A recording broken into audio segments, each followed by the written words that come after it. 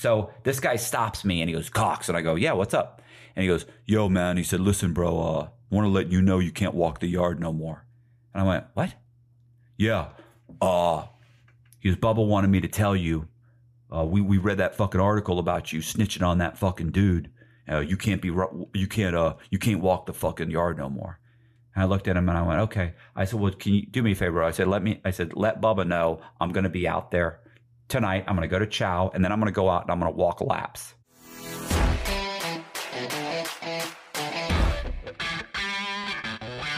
Hey, this is Matt Cox, and I'm going to talk about, we're doing basically me getting to prison. Really, I haven't even gotten into anything yet, to be honest, so you haven't missed much. I was in prison, and after a couple of days of being in Coleman's medium security prison, I had already kind of gotten myself, I guess, in a jam, although I didn't think about it, because I had basically told a guy that I cooperated.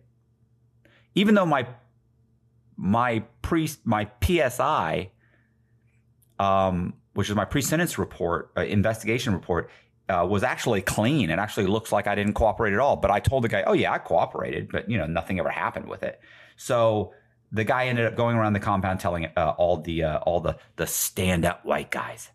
So what happened was, within a couple of days, I met my cousin. I was actually in my cell, and my cousin came up to me, my cousin walked in my cell, and he is my brother-in-law's cousin. So he's not my cousin. He's my cousin by marriage.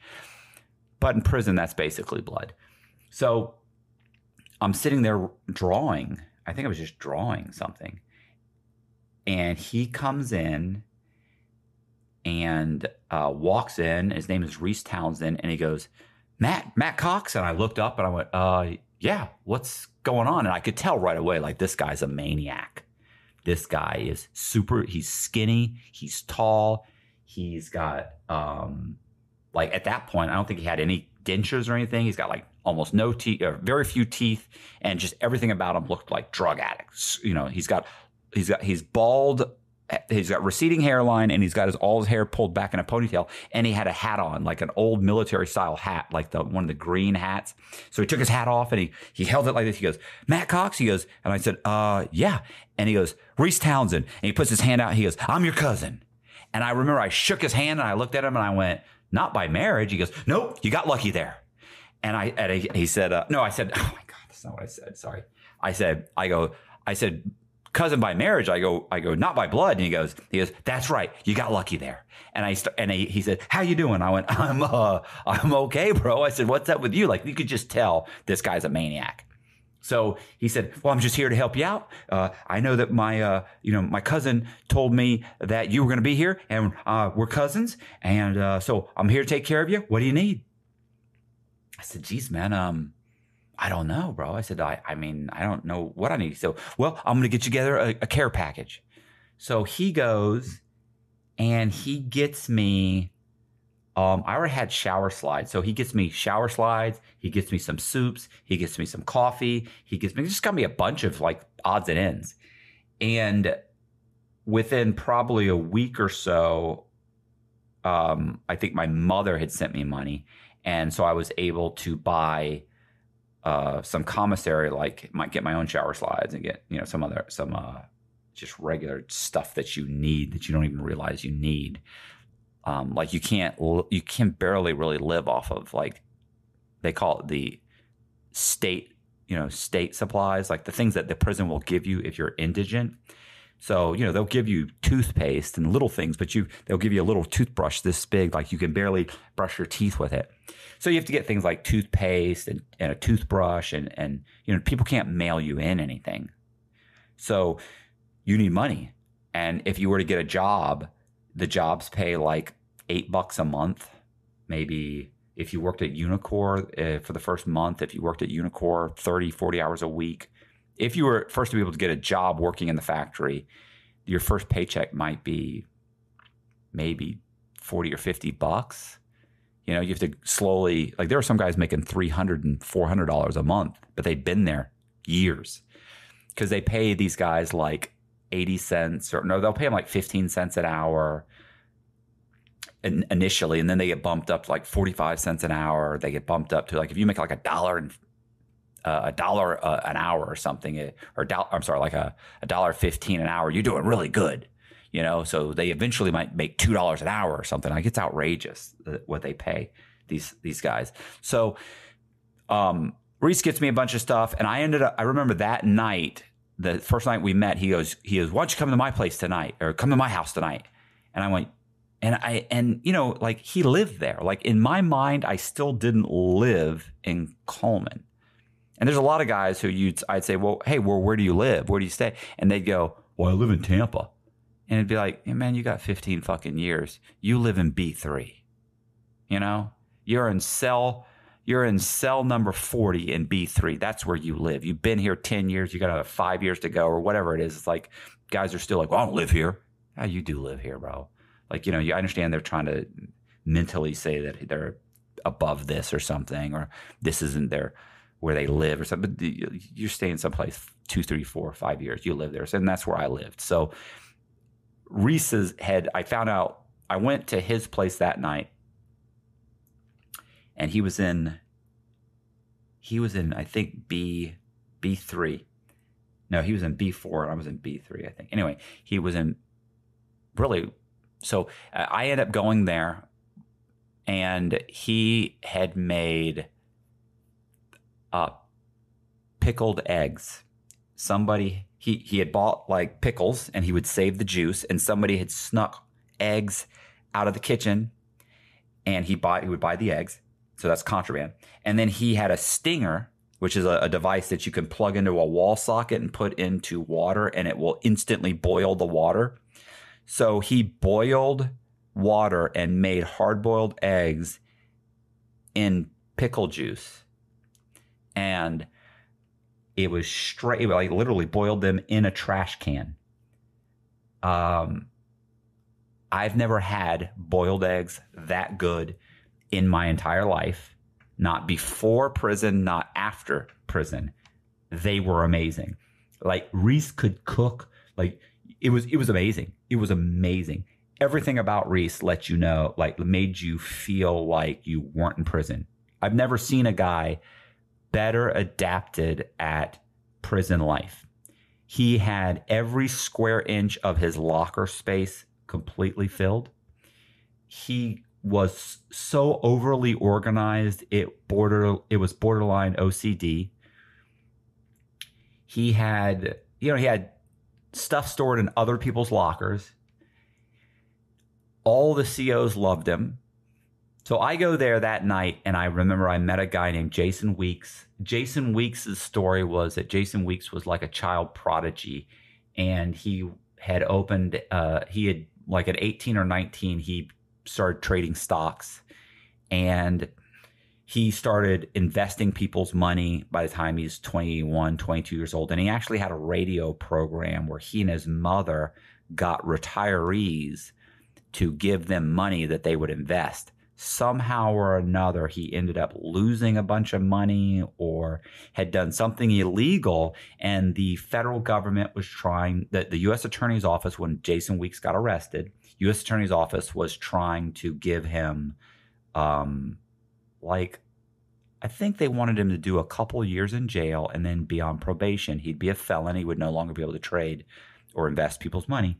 Jason insisted he hadn't done anything wrong, and those losses, or for whatever reason they had indicted him, weren't his fault, and he was going to go to trial. Now, here's the problem with Jason: is that Jason Weeks was and is extremely arrogant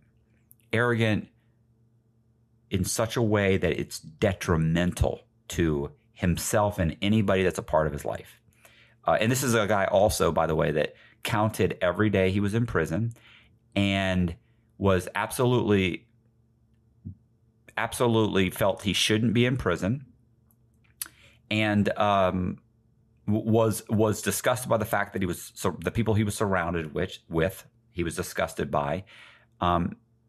just somebody who felt extremely entitled to a way of life that he didn't really deserve and that he hadn't committed a crime that he actually had committed. Jason Weeks went to trial and he lost, and he got, I'm going to say he got 30 years. Hey, if you guys didn't know, I do paintings, and if you're interested in a painting, I'm going to leave my contact information in the description beneath the video. Back to the video. So, before Jason Weeks went to trial, I always loved this story. Before Jason Weeks went to trial, the U.S. government, they came to him and they said, you get 3 years. We'll give you 3 years, but you have to cooperate against your 2 co-defendants, where he had 3 co-defendants, your 3 co-defendants. And Jason Weeks said no, he was going to trial. So he and his mother went to trial, and they lost. So, okay, you lost. You get 30 years. So he got 30 years. The government, the U.S. Attorney's Office came back to Jason Weeks after he got sentenced to 30 years. They said, guess what? One of your co-defendants is going to trial. So we're willing to give you 10 years. We'll reduce your 30-year sentence down to about 10 years, roughly. But you have to testify again in the trial of your other co-defendant. He said, absolutely not. I don't need to testify. I'm going to beat you on appeal. I'm appealing my conviction. They said, okay. While he was appealing his conviction, his other co-defendant went to trial and lost. The government then came back to Jason Weeks. So Jason Weeks then lost his appeal. So his co-defendant lost their trial and Jason lost his appeal. He's now still got 30 years. Well, you can basically appeal to like the Supreme Court. No, I'm sorry, 22. He did his 2255. So he lost. He then turned around and the government came to him and they said, Jason, listen, you got 30 years. Your next co-defendant, your last co-defendant's going to trial. If you agree to testify against him, we'll bring your 30-year sentence down to 15 years. Jason said, fuck you. I'm going to file it's called a 2255, which means you're filing because you're saying your lawyer was ineffective. He said, I'm going to file a 2255 and I'm going to win. Fuck you. I'm not going to testify against my co-defendant. His co-defendant goes to trial. Jason files his 2255. Jason's co-defendant loses at trial, and Jason loses his 2255. He also then appeals the 2255. He loses that too. Jason then turned around, contacted the U.S. Attorney's Office. I actually contacted the DEA, his Jason's sister then came to see him and said, Jesus, Jason, you're stuck in here. You got 30 years. You blew your only 3 chances. You had 3 chances to get very little time. And you blew all of them because he's an arrogant prick. She said, but I can get you out. His sister's very attractive, and she knew a drug dealer, a big-time drug dealer that actually liked her, really liked her. But she had kind of been dating him a little here, a little there, and she said, look, I can date this guy. I can get in good with him.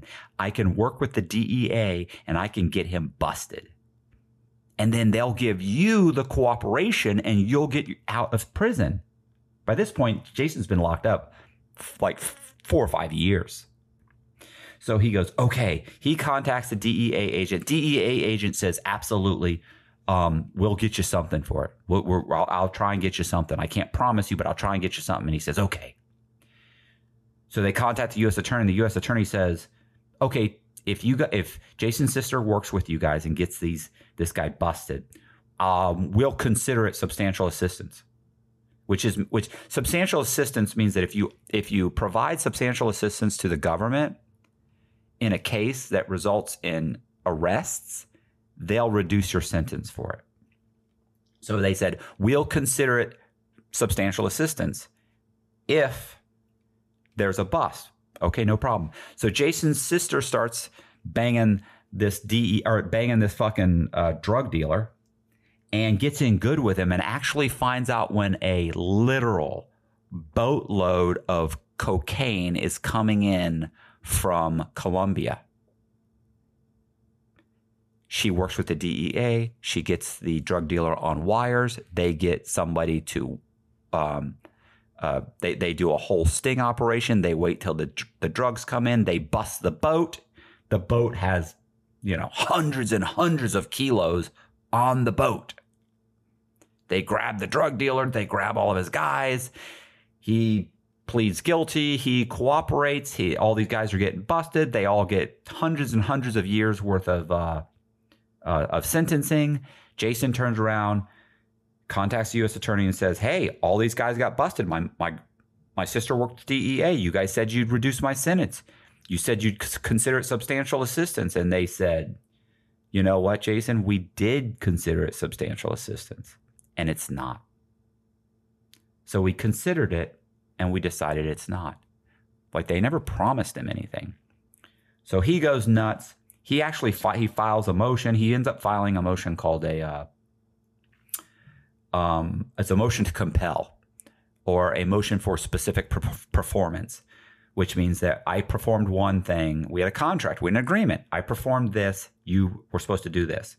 So it's a motion to compel the government to reduce his sentence.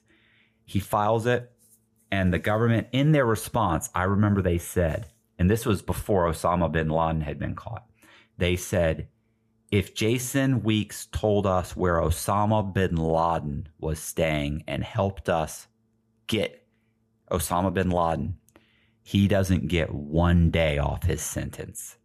Like, they were adamant they weren't going to give him a thing. So Jason Weeks fought his case the entire time. He did 25 years. I think he did 25 years total. He did every day of his sentence. He got 30 years. He got gained good time knocked off his sentence. He did every single day of it. Arrogant as you can be. And also, by the way, smart, like you can't believe how smart. This is a guy who taught himself French, Spanish, and Portuguese while he was in prison. The guy was brilliant. But he's also an arrogant prick. The kind of guy you like so arrogant you wouldn't even want to have dinner with him. Like I wouldn't even want. And I'd have dinner with Adolf Hitler and Stalin. Like I feel like I could have dinner with pretty much with serial killers. Like I've had dinner with serial killers. I'd rather be around them than Jason Weeks. That's just what an arrogant prick he is. Anyway, my cousin. So we're sitting there and I meet Jason Weeks and I just remember thinking, what an arrogant prick this guy is. But regardless. We're eating devil eggs. Delicious. My cousin made deep fried wraps where you wrap it in like a tortilla thing and you wrap like chicken and then you deep fry it because they could deep fry stuff in the garbage cans. Delicious. Doesn't sound delicious, but it was. What else? So we talked all night, and my cousin's arrest, unfortunately, his story is not as comical or interesting or depressing or whatever you want to call it. It's not as worthy as Jason Weeks, because basically my cousin Reese has basically been a drug addict his whole life. Like he's been on meth. He had a good run. He had like a business that it got destroyed. Then he'd get out. He'd do well. He'd fuck that up because of meth. Then he started cooking meth. He'd fuck that up and get busted, and then he'd get out, cook meth again. And basically my cousin just had been in and out of jail his entire life. And it's sad because this guy was brilliant. I mean, Reese Townsend is really a very smart guy.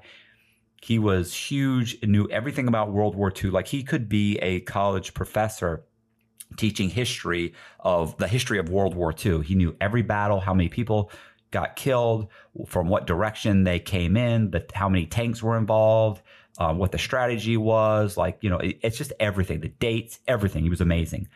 But a deeply, deeply disturbed person that is hopelessly addicted to meth.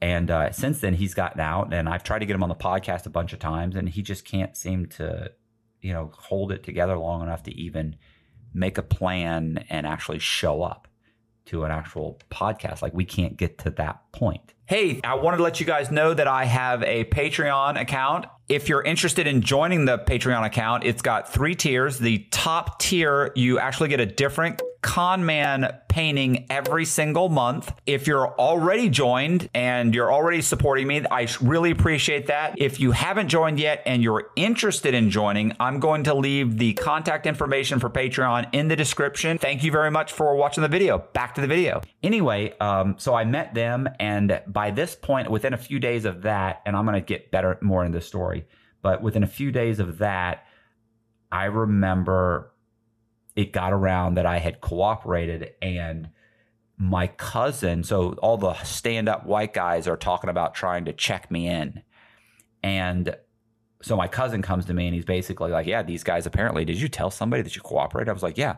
And I remember he said, listen, believe it or not, he said, almost all these guys did, but there's 1 or 2 that didn't. He said, and the other guys are all lying about it. So everybody's either, because, you have to think most people, like if 95% of federal inmates cooperate and you have, let's say 40 guys in a clique, like let's say 40 white guys, well then do the math. The math alone tells you that only out of those 40, like 2 guys didn't cooperate. Like everybody else cooperated. Like, what's happening?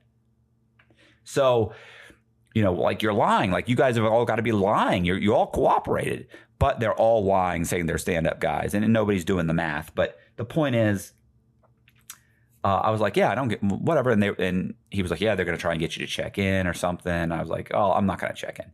So, basically, Reese just went around and said, look, this is my cousin. He's not going to check in. Like, just don't hang out with him. Leave him alone. Stay away from him. And that was what happened. Like, they weren't going to do anything anyway. And what's so funny is that I would see these guys and I'd sit with guys and, eventually everybody's just cool with you. I'm walking the rec yard. I'm perfectly fine. Nobody's bothering me.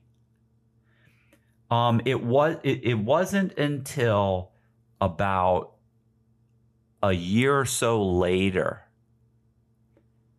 when I was approached by American Greed. American Greed came to me and they sent me a letter, and I responded, and I called my lawyer. My lawyer called the U.S. attorney. The U.S. attorney called my attorney and said, look, we want Mr. Cox to be interviewed for an episode of American Greed. And American Greed, they used to do a 1-hour kind of a slash and burn tabloid news thing, where they would take a famous criminal and then they would just do a 1-hour, they just bash the ever living crap out of the guy. And so anyway, the U.S. attorney wanted me to do it. And so I did it. And the U.S. attorney told my attorney, look, we'll consider it substantial assistance. Now, keep in mind, they'd already done this to me once where they asked me to be interviewed by Dateline.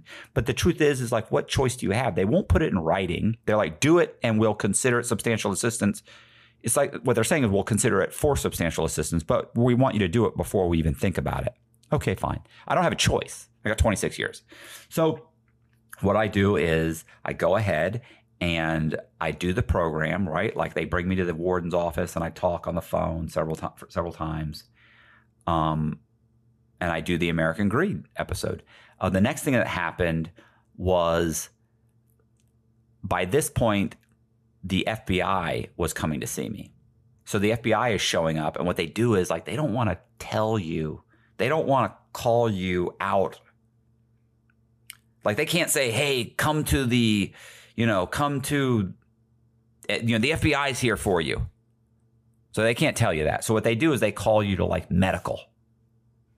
And they say, hey, come to medical. So then you go to medical, and then at medical they say, hey, go down here and go into, visitation, or, they go to R&D and then they have a walkway that goes into another room in visitation where the FBI is waiting for you. And that's what would happen is I'd get a phone call and the FBI or not a phone call. I would get announced, hey, Cox, go to medical. I'd go to medical and they'd say, hey, go to visitation. I'd go to visitation. I'd walk in, and people can still see you going into visitation. Like they can see you walking around the compound, and people, if they're paying attention to you, they'll start asking questions. You can lie about it,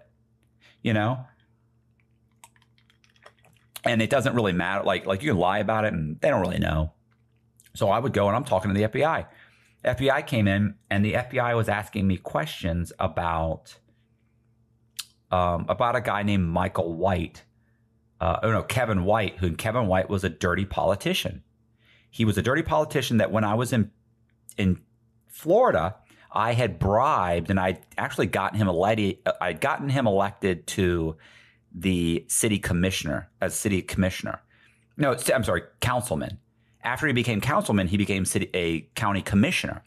But I actually paid him out of his whole budget was like $30,000, and I gave him like $22,000 to run for city council. Yeah, he became a councilman. So he became a councilman, and I had paid that because I was going to have him rezone all of my lots, because that fell within his purview, and he could have gotten that done. I ended up taking off, and it never ended up happening. But I did bribe him. There was tons of checks with me paying him. Other people were saying, yeah, Cox fucking got this guy elected so that he could have all of his properties rezoned from single families to multifamily, which would have made the $500,000 worth of lots that I had worth at least $1 million or $2 million. Anyway, that never happened, but I did bribe him. So, and I'd had a bunch of interviews. And so I remember the FBI came to see me a bunch of times. And when they came to see me, eventually what happened was there was a newspaper article about me cooperating with the FBI in a case against Kevin White. And that hit St. Petersburg Times ran that article. And so I immediately get called to the lieutenant's office. I didn't even know that an article it was on the front page and been released. I knew that they were doing an article on it, but I didn't think it was a big deal. Well, I got thrown in the shoe for 45 days for my own protection. And by the time I got out, I still didn't give a shit. Like, I don't give a fuck. Like, I don't care if you're calling me a rat or saying, hey, this guy's cooperating. I don't give a fuck. Fuck you. So this is the way I figured it. I realized right away my mouth was going to get me into trouble in prison. And I could either shut my mouth for the next 20 some odd years until I was 60 years old and talk to nobody, or I could run my mouth and I would get the shit kicked out of me every once in a while. And I can tell you right now, I'm going to get over an ass kicking a lot faster than I'm going to get over not being able to run my mouth. So I figured I'll just run my mouth and I'll get smacked every once in a while. So anyway, what happens is I remember this guy like a couple days after I got out of the shoe and went back to my unit, and everybody's kind of looking at me, right? Because now everybody knows because it was in the newspaper and it's gone. Everybody's read it. So I remember this guy comes up to me that was one of the stand-up white guys, and I'm walking the compound. I'm like walking around, and he comes walking up to me, and he goes, "Hey, Cox," and I've never even talked to this fucking guy. Like, he's got a goatee that comes down here, and it's got a skull, like a carved out skull on the goatee. I mean, he's straight Aryan looking douchebag. And so he stops me. He goes, "Cox," and I'm like, "Oh yeah, what's up?" He goes, "Yo." So by the way, the main guy, the shot caller for the white guys, his name was Bubba. And Bubba sounds like a big guy. Bubba was probably my height. But he did work out all the time, had a ton of tattoos. He was there for meth. So this guy stops me and he goes, "Cox." And I go, "Yeah, what's up?"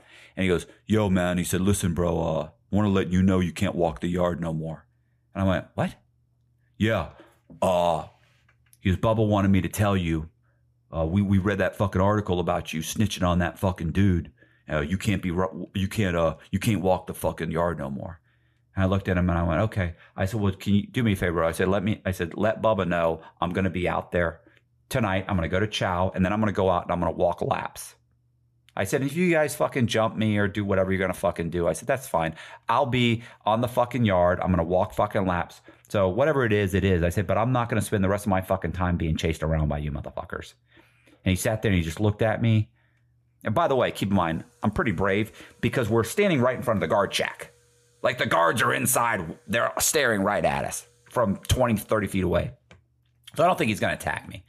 So he looks at me and he goes, "Yo, man, I don't give a fuck." He said, "Bubba told me to tell you. That's why I'm telling you. I don't give a shit if you walk on the fucking yard. I don't care what the fuck you did." He said, he goes, "All right." And he just walks off. So I tell my cousin Reese, I tell Jason Weeks. I tell my other buddy, which is a guy named Zach. And we had a couple other guys, a guy named John Gordon, a couple other guys. Well, Zach was my buddy. He's a black guy, big black guy, there for fraud. Fucking funny. Anyway, so Reese talks to a couple other white guys that he knows. And after we eat dinner, we all go in a little group of like 5 guys and we walk the track for about an hour. And Bubba's out there and Bubba sees us and Bubba's got 5 or 6 guys with him and they see him. And I later found out that basically when Bubba was like, yeah, let's go talk to them guys, the other guys were like, bro, I don't want to fucking do that. I don't want to fucking go do nothing. I don't give a fuck. Nobody gives a shit. We just want to do our fucking time. And I don't give a fuck about that dude. I don't give a fuck. I'm just not going to talk to him. And so Bubba was upset about it. But in the end, Bubba never did shit. The only thing Bubba ever did was one time I was talking to this guy named Mike DiGeronimo. And he was he used to paint, great painter. And DiGeronimo, we were standing in line talking, and Bubba saw him talking to me. And Bubba walked over to him and goes, come here, let me talk to you. And he walked over, he goes, yeah, what's up? And he said something to him. He actually told him, he said, look, I just want to let you know that dude you're fucking with is a cooperating witness. And if you're fucking talking to him, I'll tell you right now, he said, if you ever need our fucking help, he said, we ain't gonna fucking help you. So if I see you talking to that dude or eating with that dude, he said, I'm sorry, bro. He said, we can't be fucking with you. And he goes, all right. So Mike actually stood up Mike actually walked about 10 people behind me and stood in line. I didn't really know what had happened because I couldn't hear what they were saying. So I go and I eat. And then later in the unit, Mike and I were in the same unit. Mike came up to me and he goes, bro, listen, let me tell you what happened. And he told me what happened. And he said, I'm sorry, man. I mean, I don't mind hanging out with you, but what if I need those guys? Like, you know, I gamble. I like to get fucked up. You know, he did like heroin and shit in prison in there. He's like, you know, what if I get myself fucked up? What if something happens? I need these guys to kind of help protect me. You know, I just can't be a part of this whole thing. I said, Mike, I don't give a fuck. I said, I didn't come here to make any friends. I don't care if we're friends. I don't care if we hang out. I don't care if I ever fucking talk to you again. I said, I'll never talk. I doubt I'd ever talk to you on the fucking street. I said, if this is the life that you're living and this is a part of what's happening with you and you're good with that. And I said, I don't care. It's fine. I said, I'm not upset with you. I mean, it is what it is. I mean, whatever. So anyway, Mike, it's so funny too, because within a week or two, Mike was sitting at the table with me. Mike was standing in line with me. You know, he just, I don't know what happened. I don't know if Bubba was like, it's okay. Or Mike just realized after a couple of weeks, you know, fuck this. I'm just not going to be I just don't want to be involved in this. Now, in most prisons, you may not be able to do that. But at the medium security prison in Coleman, you could. But this is still a place where people are getting stabbed. But within probably a few months of me getting there, during this whole thing, I started teaching the real estate class. So I'm now teaching the real estate class, and I've got a ton of people that think they're going to get out and become not real estate agents, but they think they're going to buy and sell properties. They think they're going to get out and fix up property. Like every drug dealer that was in the place desperately wanted to kind of figure out like, hey, I can get out, get some money and start buying and selling properties. How do I do that? And so I started teaching a real estate class, and that class was packed every single class.